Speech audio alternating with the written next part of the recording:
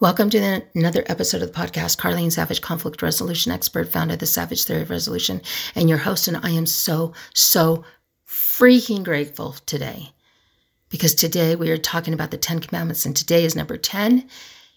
And I think this could be my very favorite one. Truly, my favorite commandment. And as a preface, it's coming from somebody married more than 3 decades, doing divorce and child custody mediations, any mediations. I work with conflict, crisis, hostage certifications, all of that in the worst of times. And now we're talking about the best of times. These are things that I've seen in the breakdowns of all these relationships everywhere. They have these 10 commandments. If you did these things, more than likely, it is making your marriage work. It will make your marriage work if you can do these things. And sometimes it means just doing one, not doing all. Don't torture yourself.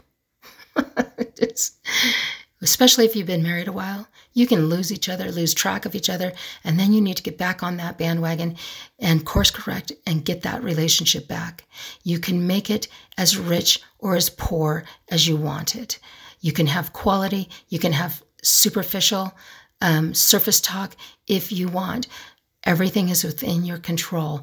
We are talking about commandment number 10. And this is, I think, as I said, my favorite one. Know and act as royalty. Take that in. Know and act as royalty. And let me break it down. First part of that, the greatest leaders, the royalist leaders, the noblest leaders take full responsibility for the outcomes. So you've been married a while. Are you still taking full responsibility, or is it your spouse's fault? Maybe. When you are noble and you act and know you're royal, then you also know some of the outcomes in marriage are yours alone, and other outcomes comes through your spouse's extended family, outside influences, breakdowns in the world, politics, job losses, infidelity. And yet, some outcomes create huge increases. Other outcomes can destroy the current reality forever. Either way, when you know you are royal and noble, you will own them all. And when I say own them, what I mean is you're going to be responsible for your ability to work through it. Your own ability.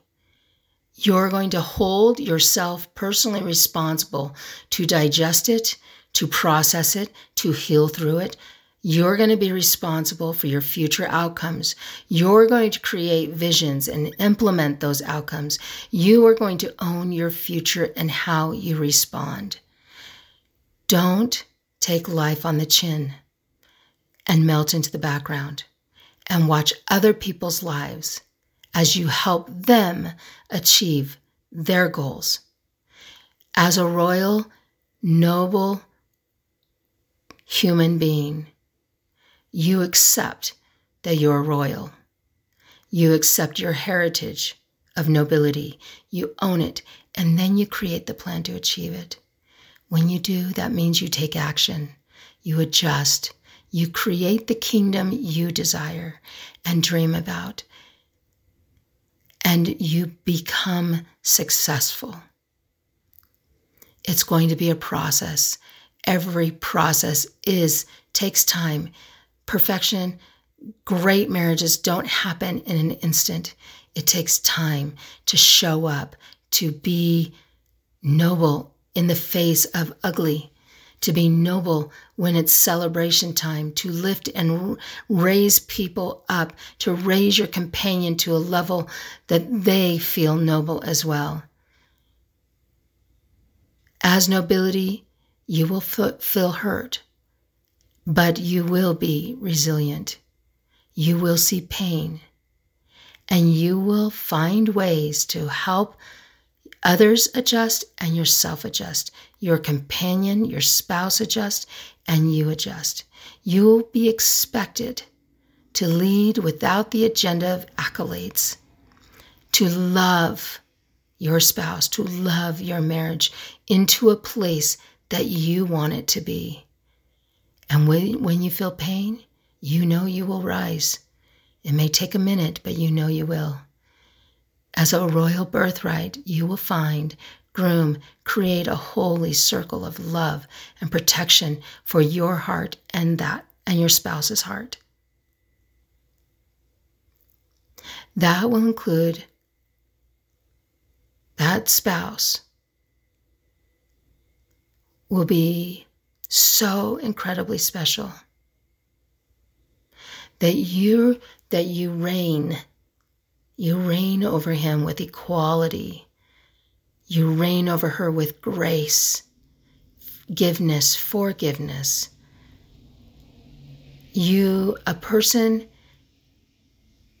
This person is the person you're going to give your darkest and deepest secrets to, and one that you will hold and treat as sacred, because that's what nobility does.